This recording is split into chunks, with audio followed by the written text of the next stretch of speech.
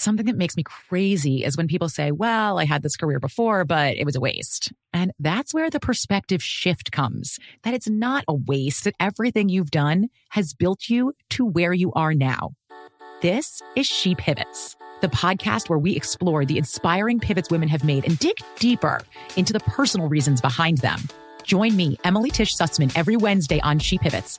Listen to She Pivots on the iHeartRadio app, Apple Podcasts, or wherever you get your podcasts. I'm Saleha Mohsin, and I've covered economic policy for years and reported on how it impacts people across the United States. In 2016, I saw how voters were leaning towards Trump and how so many Americans felt misunderstood by Washington. So I started The Big Take DC. We dig into how money, politics, and power shape government and the consequences for voters. With new episodes every Thursday, you can listen to The Big Take DC on the iHeartRadio app, Apple Podcasts, or wherever you get your podcasts. The Big Take from Bloomberg News brings you what's shaping the world's economies with the smartest and best-informed business reporters around the world. We cover the stories behind what's moving money and markets, and help you understand what's happening, what it means, and why it matters every afternoon. I'm Sarah Holder. I'm Saleha Mohsin. And I'm David Gura. Listen to The Big Take on the iHeartRadio app, Apple Podcasts, or wherever you get your podcasts. I am the ferryman. In the shadows of the afterlife, the Ferryman of Souls guides America's most influential spirits to their eternal rest. Where are you taking me? Are you death? This road is not on any map. How much for a ticket? All I ask for in payment is a tale. I don't know who got to Kennedy first. And the devastation those first bombs caused. I've never been to hell, but I know intimately the hymns of the damned. Binge this season of The Passage now. Listen on the iHeartRadio app, Apple Podcasts, or wherever you listen to podcasts.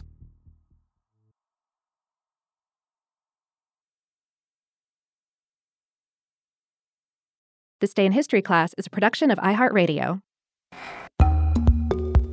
Welcome to This Day in History class, where we bring you a new tidbit from history every day. Today is June 3rd, 2019.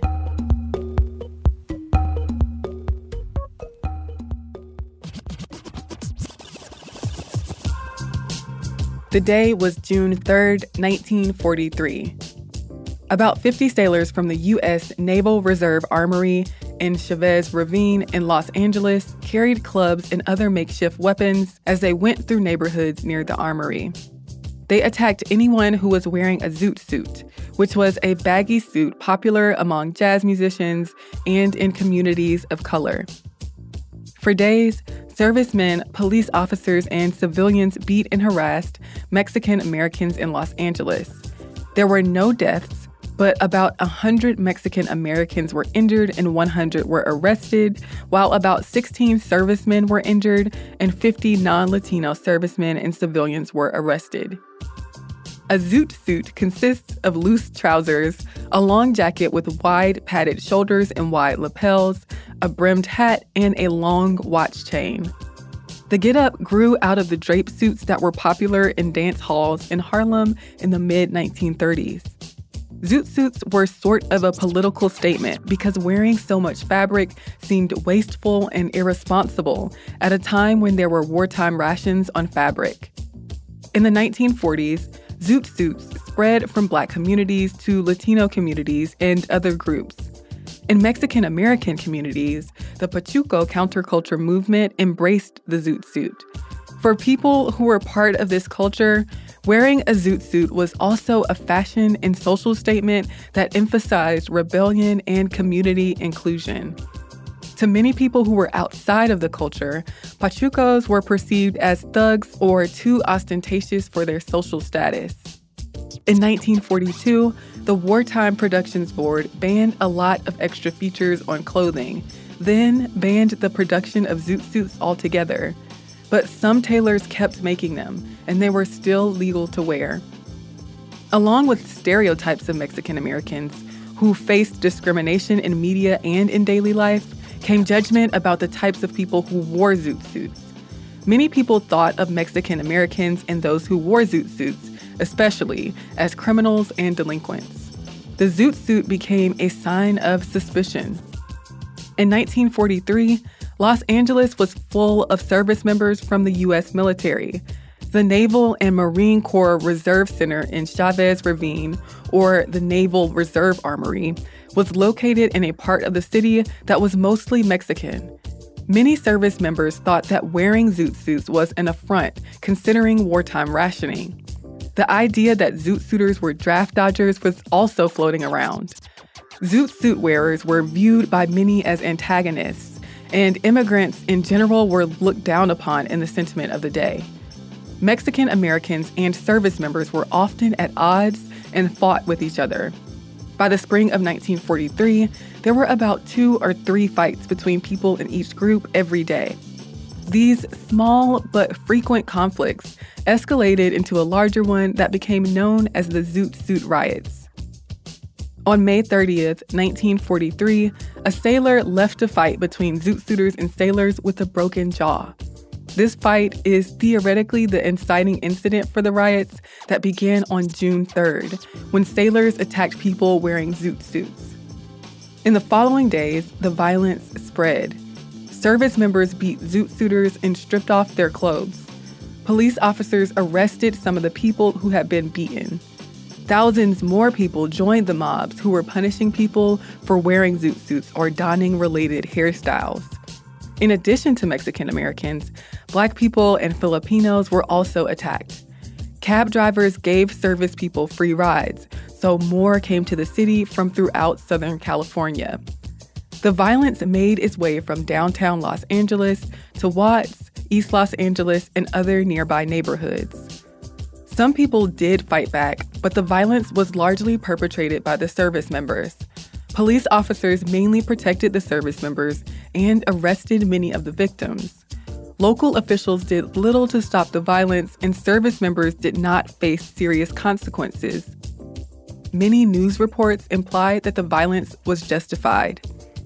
The conflict basically ended on June 8th, when service members were kept from leaving bases and soldiers and sailors were barred from entering downtown Los Angeles. The next day, the Los Angeles City Council banned people from wearing zoot suits in public, and anyone who did would get 30 days in jail. 2 committees were formed to investigate the riots. The Citizens Committee report found that race prejudice was part of the cause of the riots. It also said that the poor living conditions many Mexican Americans face contributed to any delinquency, and that the problem of juvenile delinquency in general was not confined to any race. But the report did not address the violent actions of the service members. Zoot Suit riots later happened in other cities in the United States. Zoot Suiters later became leaders in the Chicano movement and were active in other fights for social justice. I'm Eve Jeffcoat, and hopefully you know a little more about history today than you did yesterday.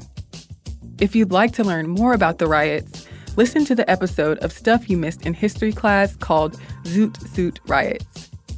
And if you can't get enough history, check out Unpopular, a new podcast that I host about people in history who challenge the status quo and how their stories can help us think about protest, dissent, and change in today's societies. Thanks again for listening, and we'll see you tomorrow.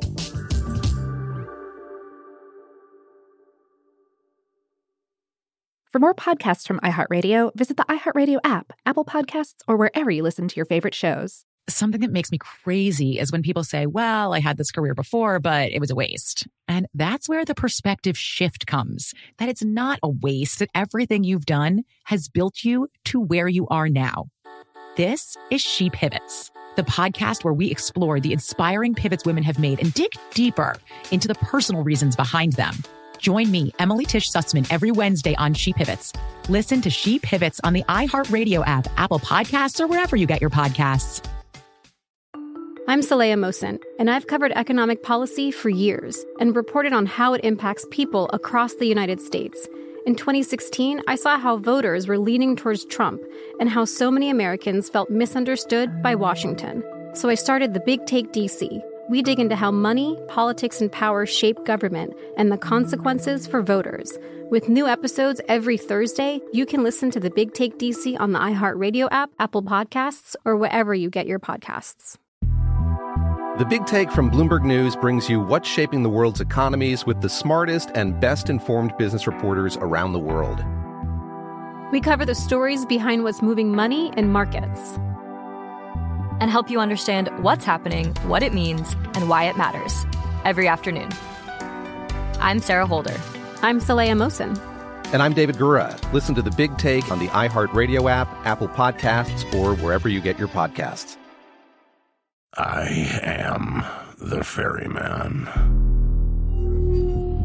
In the shadows of the afterlife, the Ferryman of Souls guides America's most influential spirits to their eternal rest. Where are you taking me? Are you death? This road is not on any map.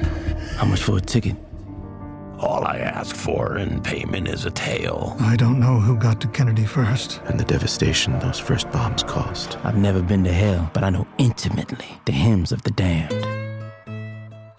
Binge this season of The Passage now. Listen on the iHeartRadio app, Apple Podcasts, or wherever you listen to podcasts.